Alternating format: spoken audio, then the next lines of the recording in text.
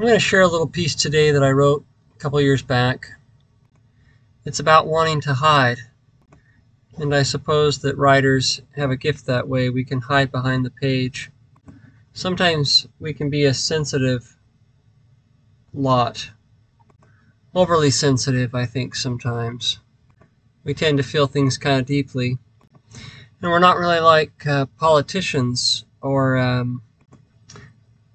debaters. We're not always quick with a reply. And it's a great comfort to be able to speak to the world with a piece of paper in between. Sometimes love is even easier that way, especially if you have a tendency to struggle to find the words to express yourself. It's a lot easier to do it on paper, at least for me. Quietly I hide behind this paper, content to disappear, except for what I choose to show here on this page. For I'm not what you believe.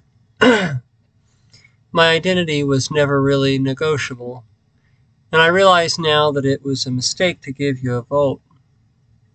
So, farewell to all of you whom I love so much. I love you still. Perhaps better for what you cannot see, since I no longer allow what you think of me to determine what I am and how I love you.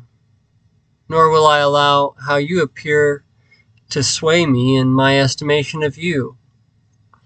For here in the quiet silence of my solitary life, you are all I ever knew you were. Noble, sweet, true, and kind, brave and faithful to what you meant to be.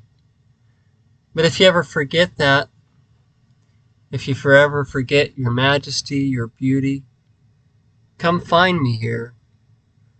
For though lost to yourself you be, you are not lost to me.